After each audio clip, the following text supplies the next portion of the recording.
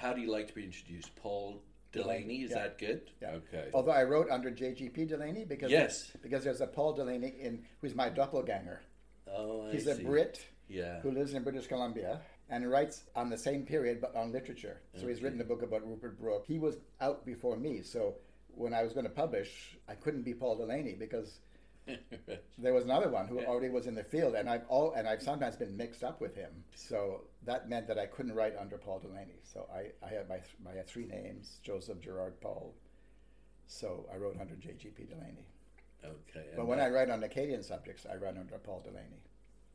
So we are at your home, Paul, in Moncton, New Brunswick, and the reason that we're together is because of your book, your biography of Charles Ricketts. So first of all, welcome to the Bibliophile. Thank you. I feel honored. Well, it's so great to be able to talk about Charles Ricketts, who was a wonderful book designer, a fine press proprietor, an art aficionado, a writer. Maybe you could fill a painter, yes, a sculptor, a theater designer, a man of many, many abilities, and a man who was a total artist. He was an artist, pure and simple. His whole philosophy, his approach, his attitude. His whole life was devoted to art, to making it, to collecting it, to encouraging it, to writing about it. Yeah. His life was, he was an aesthete in the real good sense of the word. What brought you to wanting to write about him? I was actually told to write about him. When I finished my PhD in Edinburgh, I had worked on 17th century poetry. And I'd done my master's on 17th century poetry and my doctorate on 17th century poetry. So I was fed up with 7th century poetry. Right. I wanted to do something different. And I had friends in Edinburgh who were related to Oscar Wilde's friend Robbie Ross. And so I mentioned at a dinner party, I'm looking for a totally different subject to write to work on. I don't want to write about 17th century poetry. I'm fed up with it. So they said, well, our great uncle Robbie Ross, really, we'd love someone to write a biography of him. Would you be interested? And I said, well, yes, it sounds very interesting. And they said, well, we'll arrange for you to see the papers. And John Paul Ross was a diplomat, and he was based in Jerusalem. And so he deposited all the Ross papers with Sir Rupert Hart-Davis in Yorkshire. And so John Paul wrote to Sir Rupert and said, a young man, I was young at that time, I was 27 or 28, is interested in Robbie Ross, and he would like to see the papers. Would it be possible for him to visit you and see the papers? And Sir Rupert wrote back and said, yes, of course.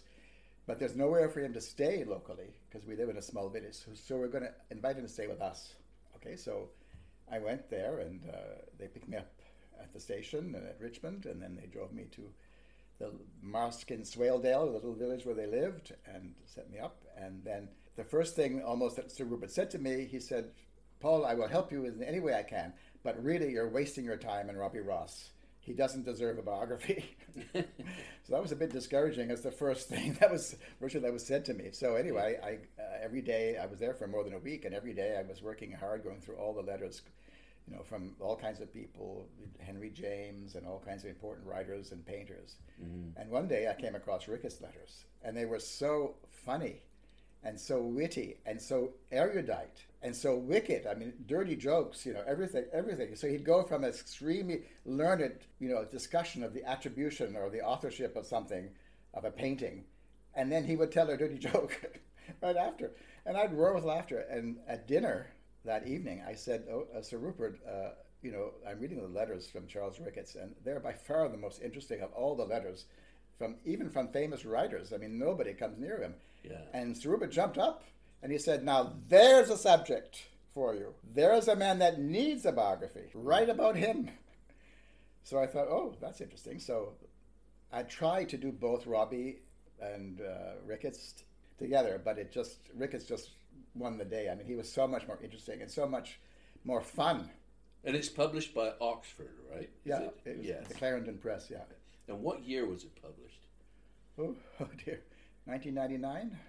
I know it's hard to get. It's sold out. Yes, and it hasn't been reprinted. No. They were very nice. They actually wrote to me and said, Paul, the last copy of your book is on the shelf and we're sending it to you. So I got the last copy. But they didn't want to reprint it. No, I suggested it might be a good idea to reprint it. Well, I mean, they could sell it. It sold out in just a few years. But they only printed 800 copies. That's why it's so expensive now. It's because they decided it was for a limited market. It was for collectors, it was for museums and galleries, period. There was no general interest. But that's odd. I mean, you'd think that a publisher of their stature would be interested in making more money. But they didn't think there was a market. After it sold out in a couple of years? Yeah. They didn't think that. They thought that the market had, they reached the market they had aimed at, and that was it. There was no need to make any more. And when I suggested they do a second edition with corrections and additions and whatever, they wrote back and said, no, we've had a meeting about it and we decided it was not feasible. That's too bad. So that was it. Well, they need to sit down again and think about it. Yeah, I mean, there's been a lot of new material since. It would have to be completely rewritten. Right. Okay. Well, you've still got a few years left. Yeah, but I'm on other subjects now. Okay. I'm out of the Ricketts field. What Sir Rupert called the Ricketts racket, I'm out of the Ricketts racket. He was a great publisher. I love his books. Oh, yeah. They're so elegant. Yeah. And he was interested in quality. Yeah. He wasn't one of those publishers who said, oh, this will sell. He was interested in quality that would sell if possible, but quality was the first thing for him. I love the colorful, the fox. It's a fox, right? Yeah. The sort of logo that he used. Yeah, on his press. Yeah. No, the book is dedicated to him and to another friend who helped me a lot with the book. Oh, is it? Yeah. Okay. Now, Ricketts was born in Geneva, wasn't it? He was born in Switzerland. So maybe we could start there. Well, this is something that's completely changed since I wrote the book. Ricketts' mother lied on her marriage certificate. She gave a false identity. And so I didn't realize that people lied on official documents. So I believed her, even though it didn't make sense. And I say in the book, because she said on her marriage certificate, she was the daughter of Charles Comte de Soucy, Marquis de Soucy. But there was no Marquis de Soucy. And there was a Comte de Soucy, and he had a whole bunch of daughters. But I went to the military archives in Paris at the Chateau, whatever it's called, the Chateau de Vincennes, and I got his records. And there was one of those cards that are printed in France when somebody dies that lists all the children and the grandchildren, and there was no Hélène Cornélie de Soucy. Okay. So I thought. This was the only family that it could have been, okay, and she's not mentioned there. One of the ancestors had been a marquis, so it's possible there was a marquis there somewhere, but it didn't make sense. Okay. So my conclusion was that she was illegitimate, and therefore that's why she's not mentioned in the list of the daughters. That's such a terrible word, isn't it? Illegitimate. Yeah, it is. But at that time, it was a very damning word. Yes. She was from one of the papal nobility in Rome. And she had been married young to a French architect, and the marriage had not been particularly happy. She had 3 or 4 children, and then suddenly she disappeared. She had been left some money by a family friend who was a comte or something or other, but the lady would never tell me who the comte was or how much money it was. But anyway, she was left a monthly income by him, and that enabled her to escape. So she just disappeared. After the birth of her last child, just a couple of months after the birth of the last child, she disappears. And she turns up in Naples, where Ricketts' father met her. And Ricketts' father was? He was a naval officer. British? Yeah. Ricketts were sort of landed gentry. They had made a lot of money in the slave trade in the West Indies. Ricketts was from a son of that family. His father was from that family. So her marriage to Ricketts' father was bigamous, because she was already married. Was he born in Switzerland or not? Yeah, he was, yeah. Okay. But they were not married at that time. He was illegitimate, to use that same word again. Ricketts was born in 1963. And then they moved to England shortly after, a couple of years after that. Ricketts always said his mother was French, but she wasn't French. She was Italian. But she had this was told to me by this descendant who wouldn't give me any sources, but she was able to give me information, but she wouldn't tell me where it came from. Okay. She had some sort of liaison with a good-looking German waiter in the Hotel d'Allemagne in Rome, and it was considered utterly unsuitable of the papal nobility to marry this waiter in the restaurant. Her brothers wrote letters saying this is a disaster for the family, blah blah blah. Anyway, she was determined to marry him, but finally they twisted her arm or whatever, and they sent her off to Paris. And then she was about 18 or something like that at that point, and so she spent the next years in Paris. And there she was married off to this Henri Suisse, his name was, who was an architect, distinguished architect. I mean, he had the Légion d'honneur, and he's on the web, on Wiki. Well, let's move around then to Charles in England as a child. Then he was more French than English because his mother was French, and his mother wasn't French, though. Yeah, but she was French culture, and so everybody said he was more European than English. Did he go to school in Europe? He did a little bit. She always had that income from the Comte who left her money. Okay. And that was one of the proofs that her descendant sent me. The last payment was not claimed, and she had just died. So it confirmed that she was the one who was receiving. So he had sort of traditional education then in England and maybe a bit on the continent. Is that it? No, I think he was partly privately educated. He went to a school in France for a time. She got sick. Mrs. Ricketts got sick, and so they went to live in France. And he had a governess when he was in France, and then they went to Italy. Okay. And then she died on their way to Rome. When he was how old? He was about 10 or 11. So then he went back to England to live with his father? Yeah, but his father went bankrupt at some point. I didn't know that at the time I wrote the book. I only discovered this later. So I discovered it after COVID, so I can't get to England to do more research into it because of COVID. So he actually spent most of the time in England with his grandfather. Whom he adored, who collected paintings and he obviously got on much better with his grandfather than his father. He said, "I have nothing in common with my father but our name." He was much closer to his mother, but his grandfather was a very sweet man. Obviously, everybody loved him, and he got on very well with his grandfather. So it must have been obviously devastating for a 10-year-old to have his mother die on him. Yeah. They were on their way to Rome. Obviously, she was going to reunite with her family because she had brothers and sisters in Rome. So she was leaving the husband? Or? No, they went together. Okay. She wasn't expected to die. She just died on the way. They were on their way to Rome. She had cancer. Okay, so the grandfather obviously molded this young boy's character. Although I don't think it needed molding. I think he had pretty much of a character. He was very much himself. He was never... He was not molded. He was himself. Okay. His grandfather helped him along and left him a bit of money, but he was very close to his grandfather. He loved his grandfather, obviously. Did he go to art school? Yes, he did. When he was 15 or 16, he went to art school. Younger than he was supposed to, but that's where he went to an art school in South London, in the wood engraving school. Yes. Yeah, that's how he started. Then he moved into other subjects, but started off as a wood engraver. And he then marketed his services as a wood artist? He did. Well, in those days, they did a lot of these, I can't remember what they're called, but they're sort of lino illustrations. Yeah.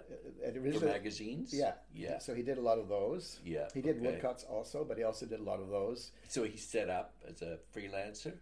Well, he was a young artist, on the go, trying to get jobs here and there, and getting whatever he could get to work. And he'd already hooked up with Shannon at that point. Ah, okay. So let's introduce him. That's Charles Shannon, and he was also an artist. He was at the same school, art school, and they met supposedly at I think it was Ricketts' 15th birthday party. But there's a writer in London who's Canadian actually, but who lives in London now, and she wrote to me recently, and she doesn't think that's true. She thinks they were older when they met. But Sturge Moore, who was a close friend all their lives, he's the one who said they met at Ricketts' 15th birthday party. So these two, there's an interesting relationship that they have. perhaps. Difficult to figure out. Well, that's it, because you're suggesting that that Shannon may well have been heterosexual and Ricketts homosexual. Do you think, or It's hard to sort of classify them, but Ricketts was basically homosexual. yeah, And Shannon might have gone through a homosexual phase, or maybe he was fascinated by Ricketts. as a young man, As yeah, a young man, had yeah, there are a lot of because he had a powerful, charismatic personality. He did, yes. Yeah, And he was very witty and he was clever with words and fun to be with, but he was very unstable underneath. He needed an anchor to hold him down, and Shannon became that anchor. But no, Shannon was definitely heterosexual, at least mostly heterosexual. If you look at his work, his depiction of the female nudes in his lithographs and drawings is so sensual. He loved the female body, and a lot of his subjects are mothers and children, or mother and father and children. To me, it represents a kind of longing for something that he could not enjoy. could not or would not. Well, that's the problem. According to, I can't remember who told me this, but someone who was someone who was a member of the family that was close to Ricketts, I think it was Ricketts Sturge Moore, that Shannon had tried to get married twice, and both times Ricketts was able to persuade him not to get married. But he had relationships with his female models, Shannon did. So the two men moved in together. Yeah, and they lived together all their lives. Later on, Shannon fell when he was hanging a picture and damaged his brain. Yeah, it's tragic. And he And was a bit of a was he a vegetable or? Yeah, he was not quite a vegetable. He could still draw very badly, and he still had some, but he became extremely hostile to Ricketts. And Ricketts still took care of him. Yeah. But he's expressing this frustration that he'd had over the years. Yes, I think that's just by chance at a dinner party. I met a psychiatrist, and I just mentioned that question. Yeah. And he asked me to fill in the details, and he said, "Well, that's very typical. When someone's brain is damaged, they lose their inhibitions." And he was probably expressing frustrations and anger at Ricketts for having stopped him from doing things that he had wanted to do. But he wasn't a strong enough personality to do it. Yeah. Or he couldn't. He knew how much Ricketts depended on him, and he couldn't abandon him. I see. I think that Shannon knew that Ricketts would fall to pieces if he left. Good. And also, Ricketts Sturge Moore had said one of the reasons that Ricketts was able to stop Shannon from getting married was saying, "Well, how can we divide our collection if you leave, and we have to divide our collection?" But I always thought, well, if Shannon really wanted to get married, he would have said to Ricketts, "You keep the collection.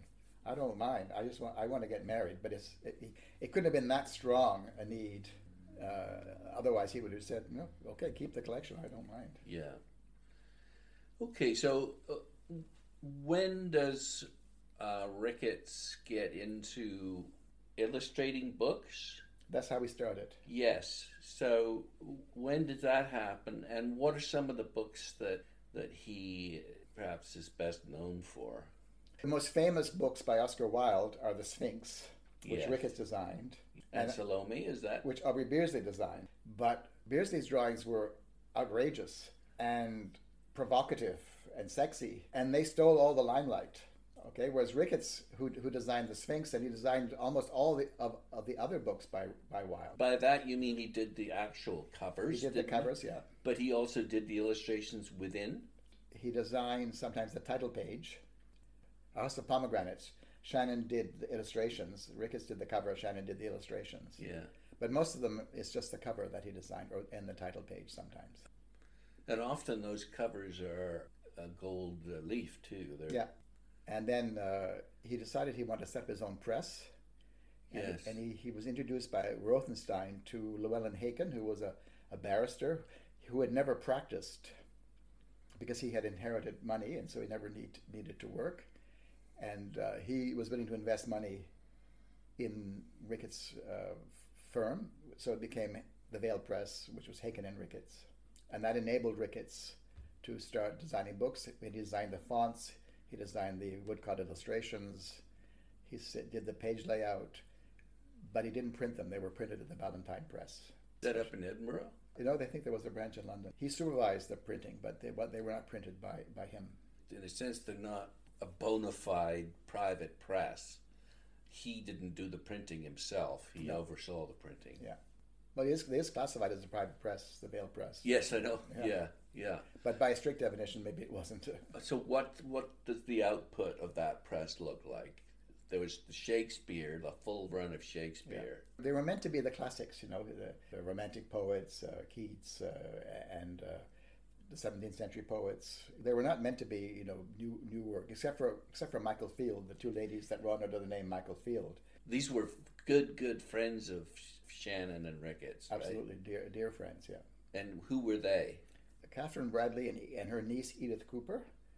And they were two women who were also devoted to writing, but they felt that as women writers, they would not be taken seriously. So they invented the nom de plume of Michael Field. And their first book was received very well as Michael Field. Nobody knew they were two women. When the news leaked out, they never got the same recognition in their subsequent works once it was known they were two women. Oh, terrible. That's terrible. Yeah. They wrote poetry and plays.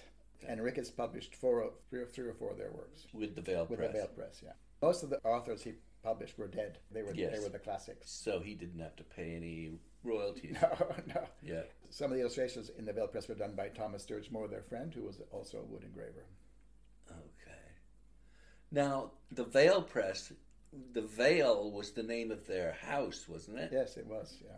And where was that located? It was in Chelsea. There's still a street called the Vale, but it's no longer the same street. The Vale at the time was a little enclave of early 18th century houses, and they lived in number 2, the Vale. Was Whistler interested in that house? Whistler had lived there previously. I thought so. Whistler had lived there for 4 years, and they took over the lease from Whistler. And when they left to move to Beaufort Street, Haken, Ricketts' partner, took over the lease. Because it's quite a lovely house, right? Yeah, it was. It was, I think, a little bit dilapidated, but it was, in a very quiet corner. Now the Vale is a big street, and it's all big terraced houses, but it's not the same at all as it was. The pictures of the Vale show a little enclave, dead-end street with these 3 or 4 houses in it. And of course, it was filled with their art. Yeah, with their collection mostly. Yeah. So can you tell me a bit about what excited them to collect? I think they were just, art, for Ricketts, art was everything. That's what he lived for. So he did it, he painted, he did sculpture, he did book design, he did all kinds of things. And he collected it, and he wrote about it. Art for him was everything. Shannon sort of followed in his footsteps, but Gordon Bottomley, one of their close friends, an author that they designed the covers for, yes, he said, if Ricketts had never met Shannon, he would have been Ricketts.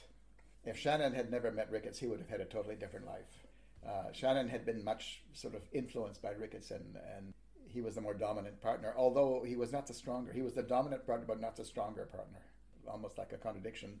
Shannon had grown up in a parsonage. His father was a vicar. It was a very stable, he had many brothers and sisters. It was a very stable background. Ricketts had been moved from place to place.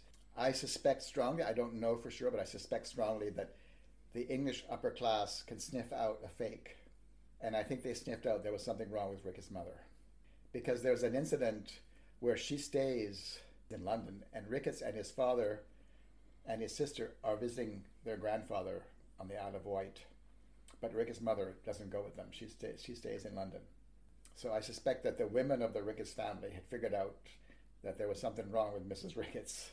She wasn't a fake. She was an aristocrat. She was a noble. Yes. But she wasn't the daughter of the Marquis de Soucy. She was the daughter of a very important judge in the papal court who was noble, although not titled. If you read her baptismal record, her father is illustrissime. There's a whole series of titles before his name. He was noble. It was a noble family. So why the hell would she lie about it then? Oh, I don't think she wanted to be caught. She was on the run from her husband. Her husband was looking for her. He spent a lot of time trying to find her. Okay, right. She sounds like a fantastic. Oh, she was woman. a character. She was a character for sure. Yeah. But that's where he gets it from. Yeah, she was on the run for sure. Yeah. And Mr. Suisse was doing everything to try to find her. And in fact, he did find her. And she had children. She had 4 or 5 children that were living by her first husband. Okay. So they were deprived of a mother. And as I said, her youngest child was only a few months old when she disappeared. She just had it a few months before. And Mr. Suisse was much older than she was, and he was not at all happy about having been abandoned. Just getting back to the collecting then, what was the plan behind that? What motivated them to collect, and what did they go after? I know they loved Japanese prints. This was a time when you could go to a junk shop and prowl through the junk shop and you'd find a Rossetti drawing, or you'd find an original Rembrandt or something, okay? Now all these collections are poured over. But at that time, you could find masterpieces in these collections. And they did. And they found quite a few for yes. not much money. Yeah, they're for peanuts, yeah, sometimes. And they would go to auctions, and they would usually miss, but occasionally they would get things at auctions. And they would go without meals in the early days. They would go without meals in order to buy works of art. They were utterly sincere. There was nothing fake about it. It was utterly their meaning of life. Art was what was important in life, and they were devoted to it in every respect. So it wasn't to show off or to impress people.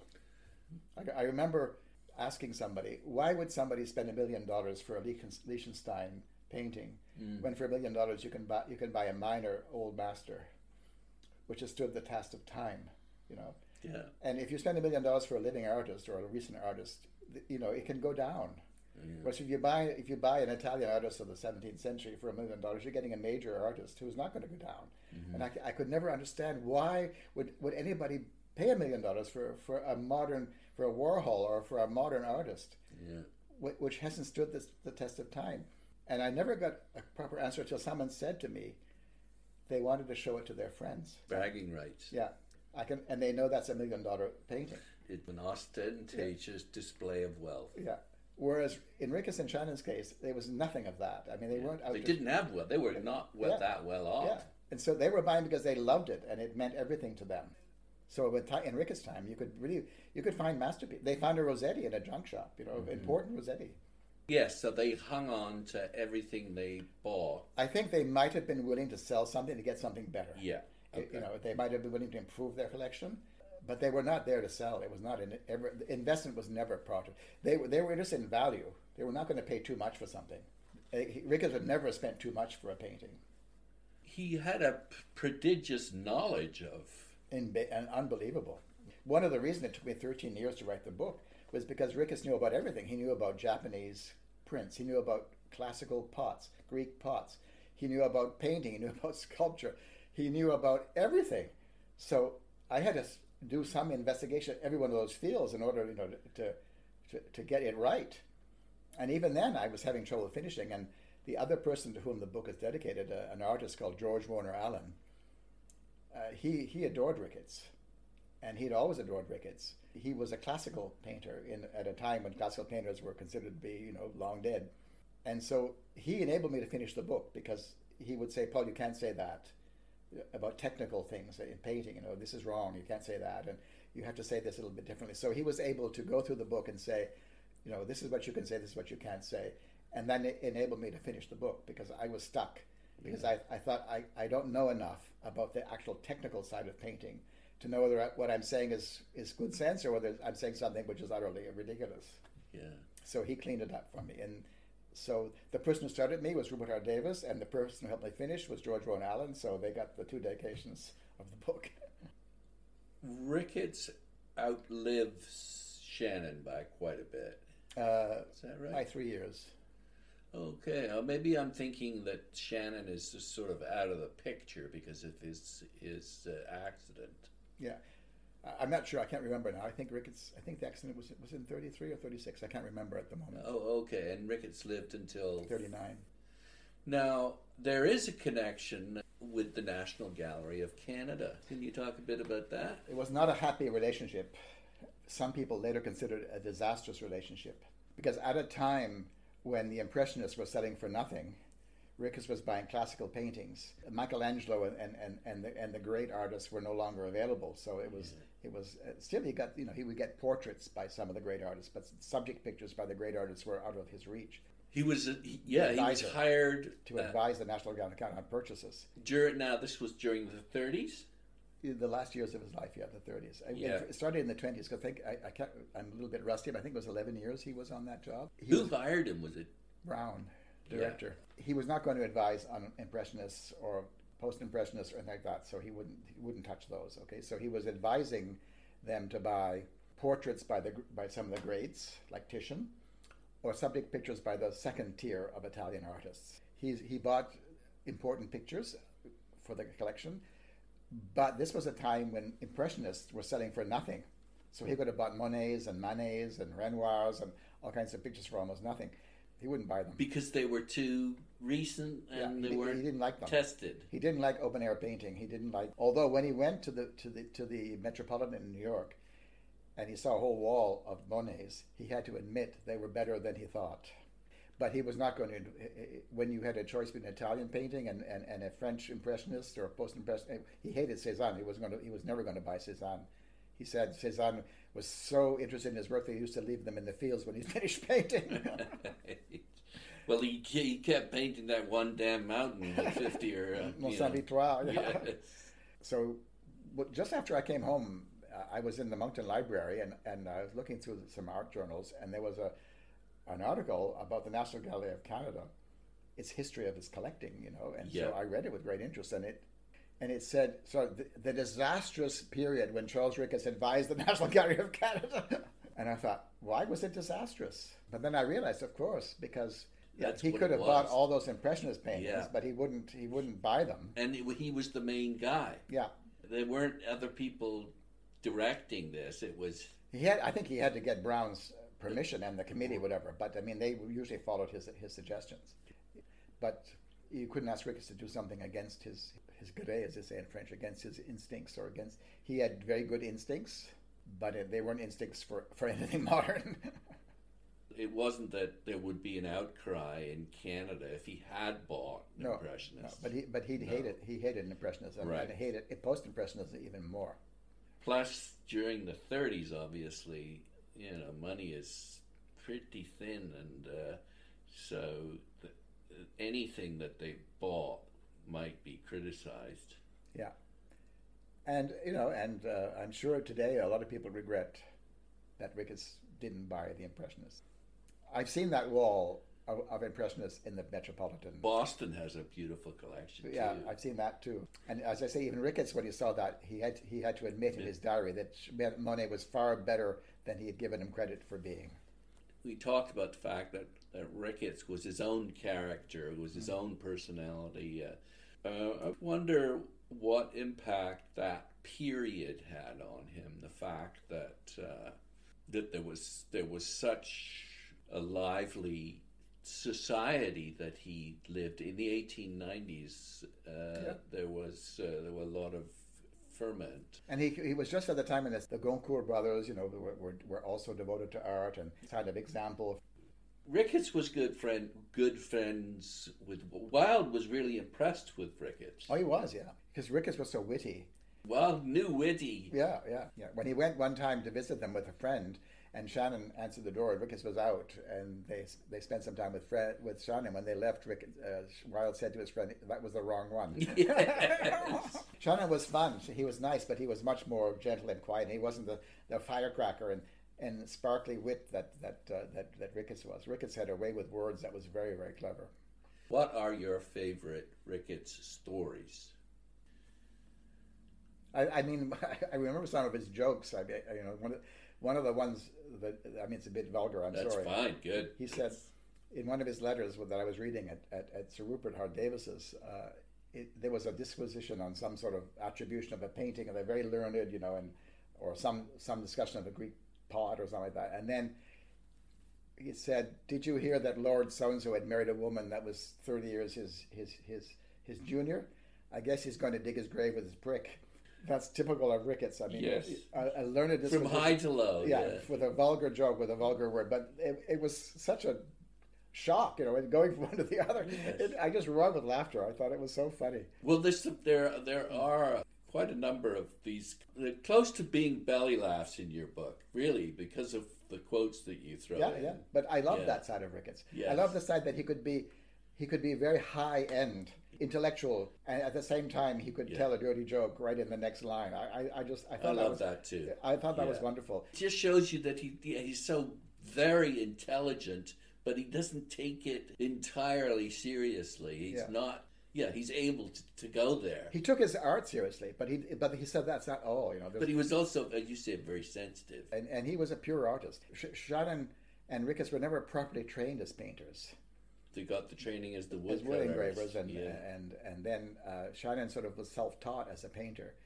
And they had technical problems. They used too much linseed oil in their painting, and so their paintings have darkened a lot. And it's inside the paint, so it's not like a cover which you can remove. You can't clean it inside the paint itself. Yeah. Ricketts, his anatomy is sometimes a bit strange. My painting upstairs, it's Andromeda, and she's in a position. Her body's in a position that nobody could go into. Right. But no, Ricketts, he was such an original. He was himself. That's what I loved about him. He was himself. He didn't mind being highly intellectual and really serious, and then he didn't mind telling a dirty joke. I mean, it was just I love that. That's what I find so fascinating about him. But he also had a wonderful way with words. He could, he was very, very clever with words. And he did write. He wrote criticism. He wrote he wrote the Prado, was it? Yeah, he wrote a book on the Prado. He wrote a book on Titian. Yeah. He wrote Pages on Art, was a collection of his essays. He wrote Recollections of Oscar Wilde, which he wrote and did a beautiful cover for. And he also did a book of his, can't remember the title, Unrecorded Histories, which is a book of his short stories. No, he was very good. He could turn his hand to anything. He was deeply an artist. I mean, he was a real artist in every sense of the word. But he was basically fragile. He had such an unstable youth. His mother dying young. His father died when he was very young too. His father only outlived his mother by a few years. So he'd lost both his parents. By the time he'd gone to art school, both his parents were dead. And, and he had grown up partly in England, partly in France. They'd been moving around. So he had a very unstable childhood. I suspect, because he had a great grudge against the Ricketts family. Because of the way they treated his mother? I suspect. But as I said, I think they suspected she was not right. She wasn't a French aristocrat. No. She wasn't the daughter of the Comte de Soucy, as she claimed to be. But she could have been a pauper, but she wasn't. She was actually a noblewoman from Italy, from a distinguished family. Her father was an important person, a friend of the Pope, personal friend of the Pope, and the head of one of the papal courts. I mean, he was, and they were whole generations of papal judges and whatever in that family. So they were aristocrats. They weren't titled nobility, but they were nobles. So she wasn't a fake in that sense. She wasn't a fake noble, but she was a fake French noble. And I think in the upper crust, they can sniff that out right away. I mean, but the thing is, they're sniffing out the fact that she's an Italian noble instead of a French. But noble. I don't think she revealed she was an Italian noble. So they thought she was a commoner. Yeah, they thought she was a fake. I suspect. Although she said one of the surprises she's in the census. I think the 61. I can't remember what 71. No, she was. I think it's 71 census. And it says she was born in Rome. Well, I always thought she was born in Paris, so that was a surprise to me. But it actually says she was born in Rome, which is true. That's where she was really born. That's when she's in London, and her husband and her two kids are in the Isle of Wight with the Ricketts family. And they've frozen her out. Yeah, I suspect. Why wouldn't she be with her? Yeah. And it would have been the women. I don't think Ricketts' grandfather would have cared two bits about whether she was a fake Italian or a fake French. But I suspect the women. The women are the snobs in the family very often, and I think the women of the family probably said she's not right. There's something wrong about her when she's a fake and whatever. Yeah. And since she didn't want to reveal who she really was because she had a husband, she would have been revealed to be bigamous. If Monsieur Suisse had ever turned up on the scene, he would have said, "She's my wife. She's married to me, and we've never been divorced. So she is bigamous." That's scandalous. That would have been even worse. Yes. So she was caught. She couldn't reveal who she really was. Yeah. But I suspect she was spotted as a fake. So, writing this biography put me in a hospital. Because it was so difficult? Because I invested so much of myself in it. Because it was a passion for me. It wasn't just a subject that I was interested in. It was a passion. What do you mean? Well, I was totally immersed in it. I never thought I was Ricketts or identified with Ricketts, but it became a kind of passion. Obsession to do what? To write the book. No, but to do what with the book? Publish it. No, but I mean, in the book itself, what was your objective? To understand Ricketts and make him understood. you had difficulty doing that? No, I didn't have difficulty with that part. I had difficulty with the technical part of painting and things that I had never been trained in and I had to write about, which was very difficult. But my friend George helped me deal with that. I see. But then when I finished the book, trying to get it published. Trying to find a publisher? Yeah, Ricketts was not a well-known name, and most English people, even those interested in art, would have said, Charles who? The people who knew about Ricketts were people interested in theater design, private presses, people interested in book design, people interested in the 90s and Oscar Wilde. They knew the name of Charles Ricketts. But outside of that small group, not many people knew. I had a good friend who was a publisher. He wasn't the publisher of that sort of book, but... What's his name? Peter Day. Oh, yes. You knew Peter Day? I didn't know him. I definitely know the name. Oh, he was a character, Peter, a real character. Anyway, he had a good friend, Carolyn Donay, who was an agent. Carolyn Donay. She was a very good agent and a good friend of Peter's, and I knew her socially. I had met her many times. And so she took me on as a charity case to sell my book. So she's the one who got it published by Oxford University Press. Okay, it was she who hawked it around, as it were. I had a sort of breakdown, unfortunately, and I ended up with Crohn's disease.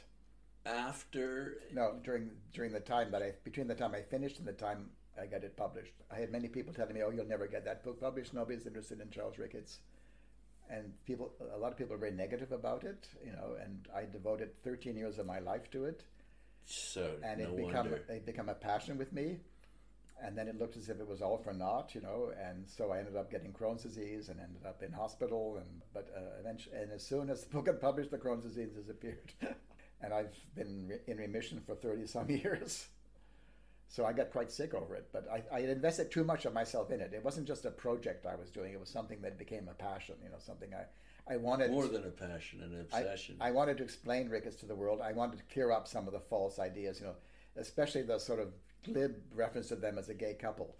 They weren't, in any sense, of modern sense, a gay couple. They were a couple. They might have had sexual contact for a while, but I don't think it was ever a very important part of Shannon's relationship with Ricketts anyway. It was probably more important for Ricketts than for Shannon. It never continued in their relationship. It was their devotion to art, yes, to collecting, to making. Well, they probably loved going out and searching for they did stuff that. together. That Yeah. was a bond. Yeah.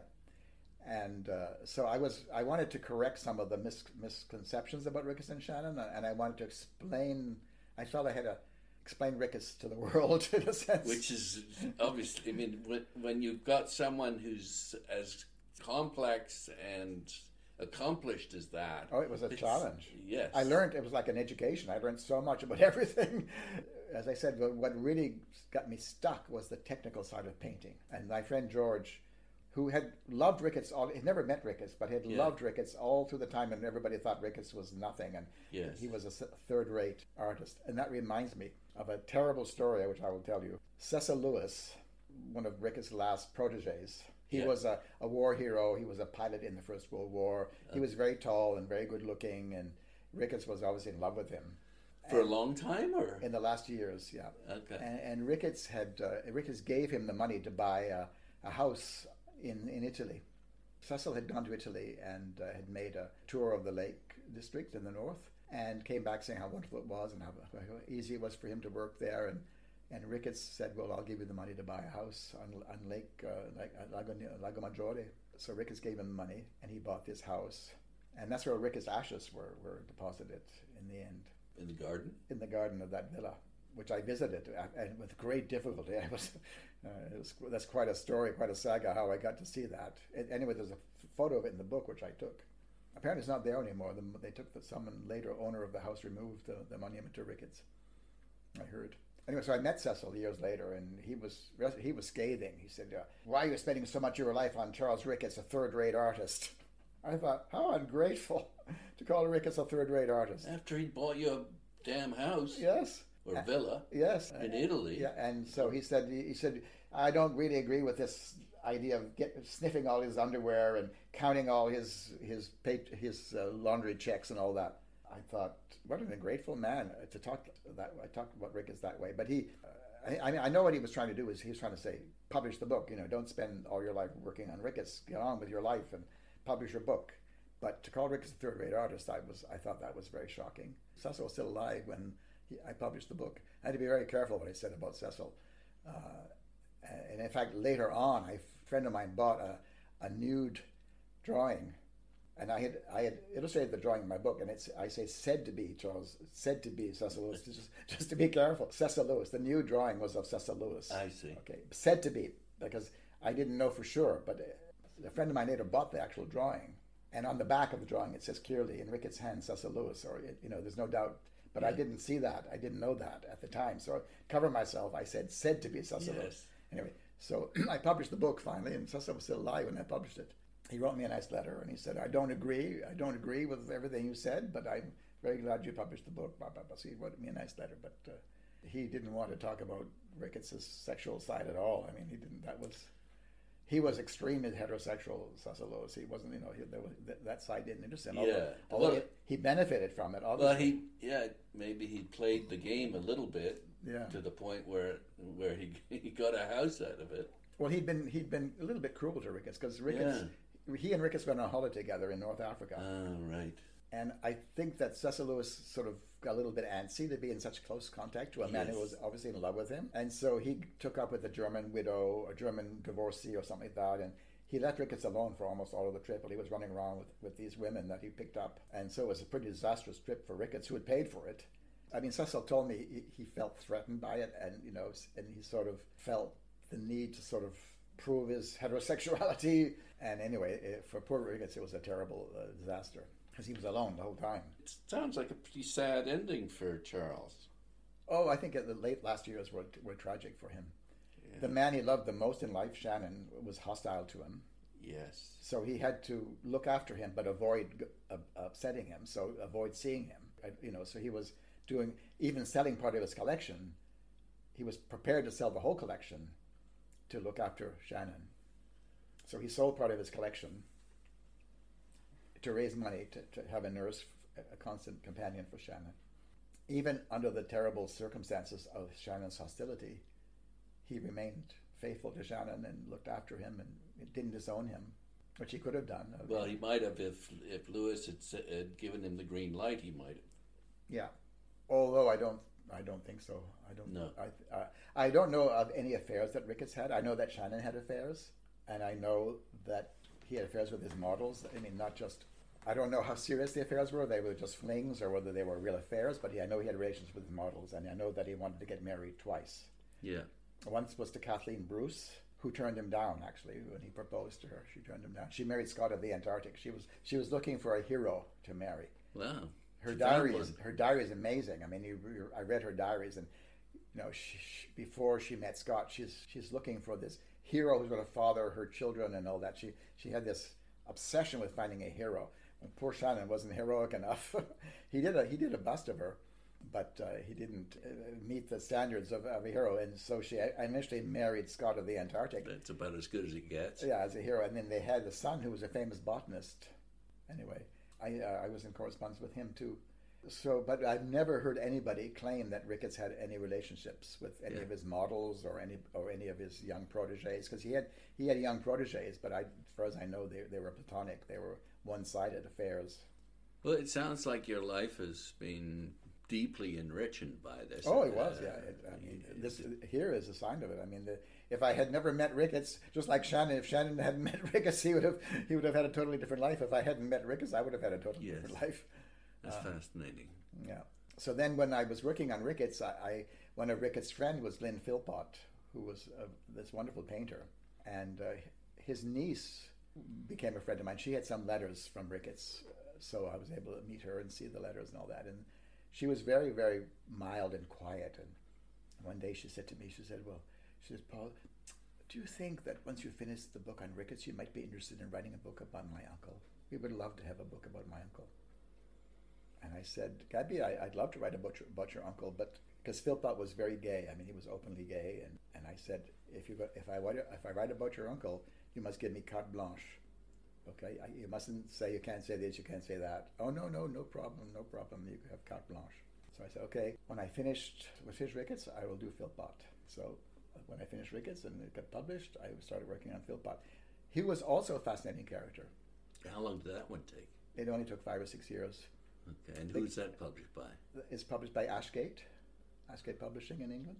But it took me less time, partly because he wasn't such a... He was a painter and sculptor, bang, that was it. You know, Yes. he wasn't book designer, theater designer, collector, blah, blah, blah. Okay, so that limited the range. And Gabi spent all her life collecting papers for him. So she had an immense collection of his work and catalogs and all that. So half the work was done for me. Yeah. And he was an interesting character, not as fascinating as Ricketts, but an interesting man, kind, good-hearted man, a good man. Gabi had a sister called Rosemary, and I didn't know this when I published the book. I only found this afterwards. But Rosemary had the worst taste in men you can imagine, and she married 3 men, one of whom was worse than the next. I mean, you know, they were all bounders, as they call them in England. And one of her husbands had lost a lot of money. And Philpott sold his country estate at Barnard's to pay for her niece's husband's debts. His niece's husband's debts. That's sold decent. His beautiful country home. Wow. To pay... That's love. Rosemary's debts. Husband's debts. Gambling debts or whatever debt. I don't know what they were. Investing debts. Anyway, he had big debts. So it shows what a good man he was. Yeah. And he was a kind, good man. So he wasn't fascinating as Ricketts was, but I liked him. Yeah. I was really interested. You didn't in like Ricketts? Oh, I loved Ricketts. Yeah. But I liked Philpott. I liked him. He was a good man. Kind man, giving. Yeah. And he did have affairs with his models, but he never treated anybody badly. He treated everybody generously. Mm-hmm. Later on, I discovered things that Gabi didn't know, because Gabi controlled what I knew mostly. But as I interviewed people, I'd have found out things that Gabi didn't know. So I put them in the book. She made me take them out. After she promised me that she would not interfere. And, that's infuriating. Yeah, and I tried to persuade her. I said, Gabi, you know, it's the truth, and we want to give a true picture of your uncle, blah, blah, blah. So she didn't say anything. And then Gabi died, actually, shortly after. And then her executor phoned me and said, Paul, Gabi instructed me to tell you that you were to take these passages out of the book, this, and this. And if you don't take them out, we will refuse your permission to quote Philpott's letters. Well, she's just protecting him. She was protective of her She's uncle, protecting. and she didn't know those things. Okay, when yes. when she gave me assurances, well, what things are they? Well, that I met a man who was married and had daughters, had 2 daughters, and he told me that Philpott had a regular lover that he went back to in between his passionate affairs that always finished badly. He had a sort of standby lover. Right. And so I thought, God, can I ask him who it was? And I was sort of dithering, what am I going to do? And because after my experience with Cecil Lewis, who shut me right up, and I started asking questions about anything to do with... because he didn't want to... Yeah. Because they may have had something, and he was... I doubt it. They had you doubt it, okay. Yeah. But I mean, he's so defensive. He was touchy about that side of it. So maybe something did happen. He just doesn't want to go there. Yeah. Maybe not. So I had a bad experience with Cecil, so I thought, and so I said, do you think you could tell me who this regular lover was? Yeah. He said, yes, it was me. Who's this again? In the book, I have him as 2 different people. I have the regular lover. Yes. And I have him as a friend. What's his name again? I can't remember his name at the moment. Okay. No, I can't. I'll tell you if I remember. No, that's fine. That's fine. He said, for heaven's sakes, I have a wife, I have daughters. Yes. I don't want this to be known. No. But I was the regular lover. When between his big affairs, he'd come back to me. Isn't that interesting? He said I was never good looking enough to be one of his passions, but right. It was okay to be in between. Yeah. But he was married at that time, and so he had other commitments, and then he had his 2 daughters. So it's odd, isn't it? The duplicitousness. Well, it was really his daughters he was worried about. He didn't want his daughters to know about that side of his life. So in the book, I had to put him as 2 separate people, as the friend and as the regular lover, who I never identify. Well, Gabi was furious at that. Even though you didn't identify him? Yeah, because she said, he spills the beans on my uncle, but he covers his own tracks. Right. So he said, she wanted me to reveal his name, but I had promised I would not, so I said, I can't, Gabi. Yeah. I mean, I promised him I would not reveal who he was, so I have to... But anyway, she was not happy with that at all, but she didn't make me take that out. But there was another thing that she told... Are we on the record now or off? Well, as long as the name is not given, I don't mind if that's... Yeah, and you didn't give me the name. Yeah. So, but are we okay with everything that you've said? yeah, Or except the one bit I told you not to repeat. yeah, okay. There were two things I had to take out Yeah, before the book was published. okay. But she also left money in her will to have more illustrations. She'd have £10,000. To put more illustrations into your book. Yeah. That's okay. Because she wanted the book to be because she was unmarried. Yeah. And her uncle had become her life's work. Interesting. Okay, and so she was interested in making the best possible book. For the book, it's got an awful lot of color illustrations. For the price it is because of Gabby's £10,000 bequest for more illustrations. That's fascinating. Yeah. What's the name of that book again? Glyn Philpott. That's just his name. Yeah. That's it. Yeah. Yeah. Okay. Final question. From what you've been telling me, what's the best advice you can give to someone who is thinking about writing a biography of someone? Well, don't get obsessed. That's good advice. It was my mistake to become so committed to it and to be so involved in it, so that when it was in danger of not being published, I got really sick. Yeah. I ended up in hospital. Yeah. With it, and they said if we don't settle you down, we're going to remove a third of your colon. It's 13 years of your life. No wonder you're so upset. Yeah, but I had one friend who was very negative about it, and I kept telling me, "You'll never get that published. You'll never get that published. You'll never get that published." Yeah, yeah. No one's interested in Charles Ricketts. Who's ever heard about Charles Ricketts? Yeah. No one's going to publish that book, and blah blah blah. Yeah. So I mean, that really devastated me at the time. It was at a time I was very vulnerable. Yeah. And having him harp on and on and on about how no one would ever want to publish Charles Ricketts. It was really devastating. But anyway, I mean, it ended up very happily with the Oxford University Press. It helped me beautifully produced. It helped me get the job in Moncton, actually, because Did it? Yeah, because when I came to Moncton, I applied for the job. Mm-hmm. I had just published a biography which was published by Oxford University Press. Yes. You can't get better than That's that. Yes. So I got the job at the university right away. So, what about the advice? I just barged in there. Well, I think that the prep is everything. And Rupert Hart Davis told me two things, because he'd written biographies. He'd written a biography of Hugh Walpole. So he said, Paul, you have to do two things. First of all, you have to create a chronology of his life. Okay? So you start from all the letters, all the information you get, so you know what he was doing in January 1892. So very fine-tuned. Yeah. So you create this biography, this chronology of all his life, from the beginning to the end, and every date of every letter, everything he publishes, everything that you put it in there.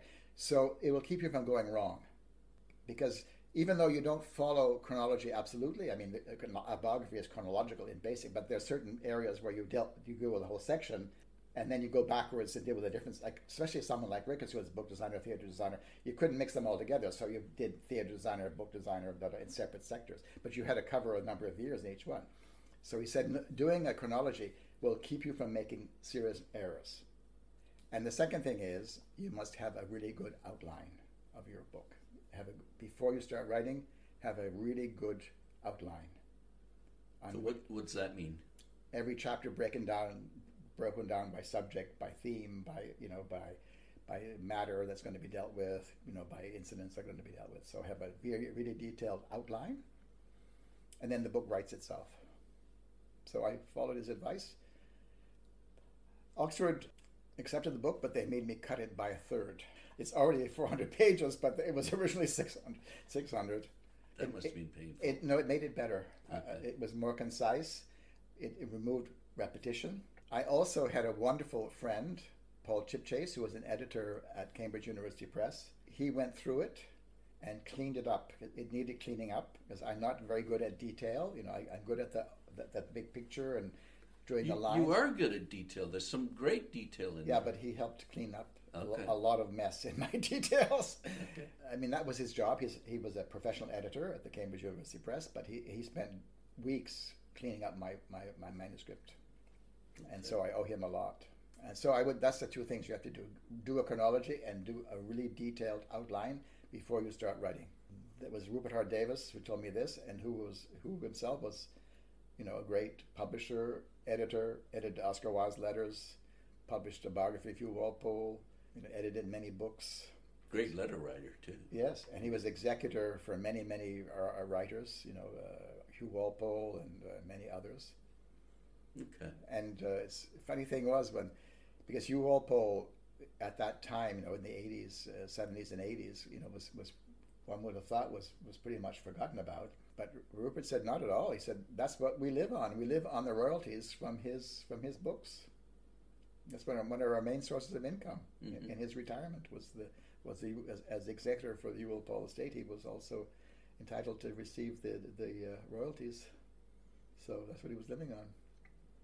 Rupert was a really nice man. He helped me a lot. And in fact, when he had a small costume design by Ricketts, and when he died, he left it to me in his will.